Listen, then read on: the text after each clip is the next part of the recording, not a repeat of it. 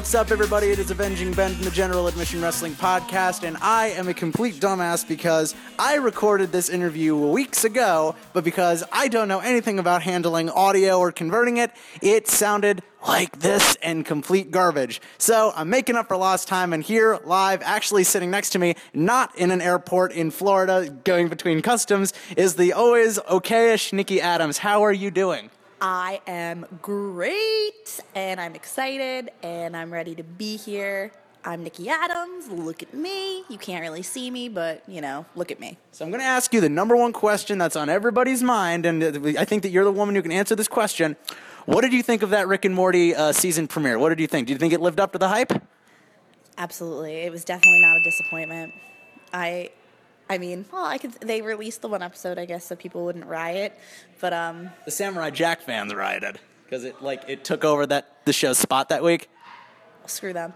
I really think that the episode of Rick and Morty was more important. Sorry, I don't know if that offends people, but whatever. All right, very good. So I just got to ask, how many years have you been in the wrestling industry thus far? About 8 now. So it's been an interesting journey. Where did you go to school for your first years of training? Where did you train at originally? I started training at NYWC in Deer Park, New York. And that's where the career of Nikki Addams started.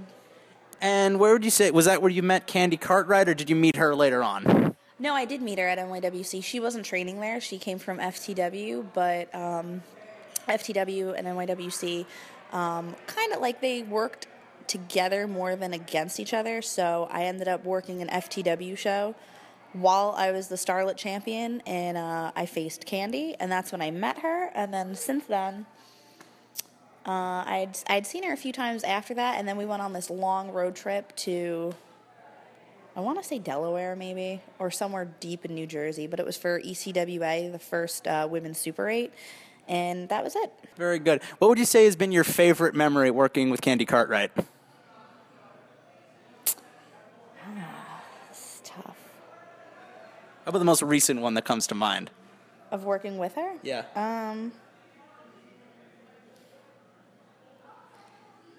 Well, we haven't really, believe it or not, we have had a few matches together, and those have been, cool, but at the last BCW show, I came in and I slid in to try to save Faye.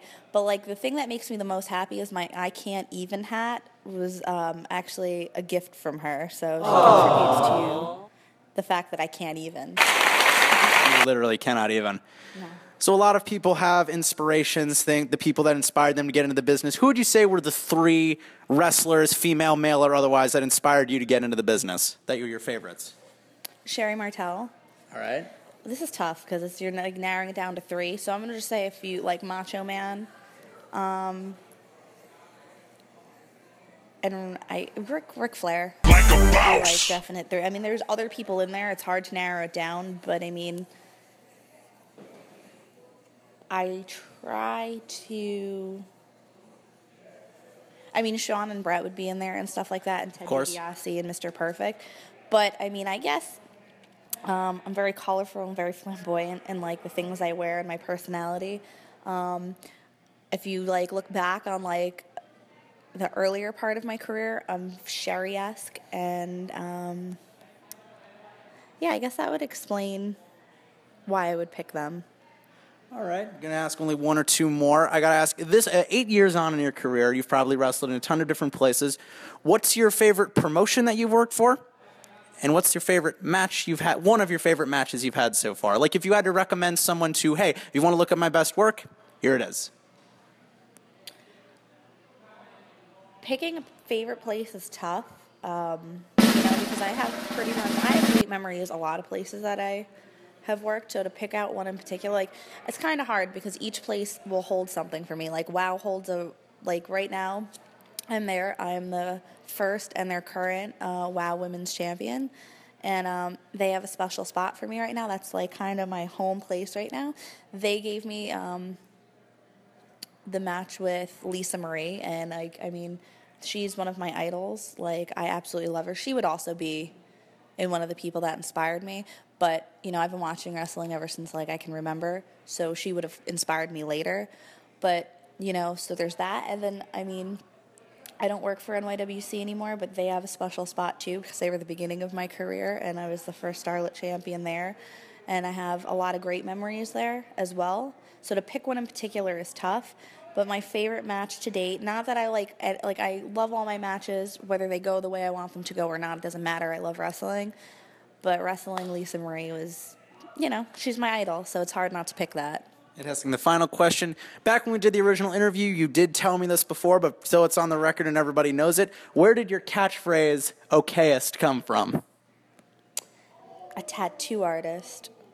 I went in to get a tattoo. Well, I went in to meet this guy. I had this idea for this tattoo that I wanted. It was the birds that are on my side. And I needed a new place to go, and I was looking around, and I found this place not far from me in Massapequa, New York, called Studio Inc., and there's this guy there named Frank, and he's the coolest, and on his card it said, the world's okayest tattooer, and I laughed so hard, and I'm like, you need to explain this to me. And he's just like, well, if I say I'm the worst, nobody wants to come. And if I say I'm the best, there's always going to be a smart ass that will say, no, you're not. So-and-so's better. And he's just like, so, you know, set the bar at medium and then blow them away with, like, the product or the work that you provide. So pretty much, you know, I set the bar there. Even though that's what it appears to be, I know where the bar really is for me. So it's like I can always exceed it and prove a point. And so far, it's working pretty well. I mean, people have been very supportive of me, and they seem to enjoy what I provide. So. As do we here at the show, and thank you very much for being on. If people want to follow you, hit you up on social media, and book you, where can they find you at? Twitter, at the Nikki Addams, 2 Ks, 2 Ds. Instagram, at Nikki Addams. There's no the on that, but it's still 2 Ks, 2 Ds. You know, people sometimes forget that second D, which is important. And on Facebook, just Nikki Addams, 2 Ks, 2 Ds. Fantastic. Ladies and gentlemen, thank you for listening to this long overdue interview with the okayest wrestler in NYC, Nikki Addams. We will see you guys on the next episode of the General Admission Wrestling Podcast. You guys have a sick night, and don't forget to join the madness. Take it easy now.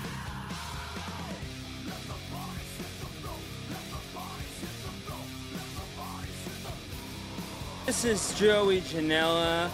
This is Miley. Hello, this is Ricochet. This is the Bulldozer Matt Tremont. This is Larry Legend, and you are listening to the General Admission Wrestling Podcast.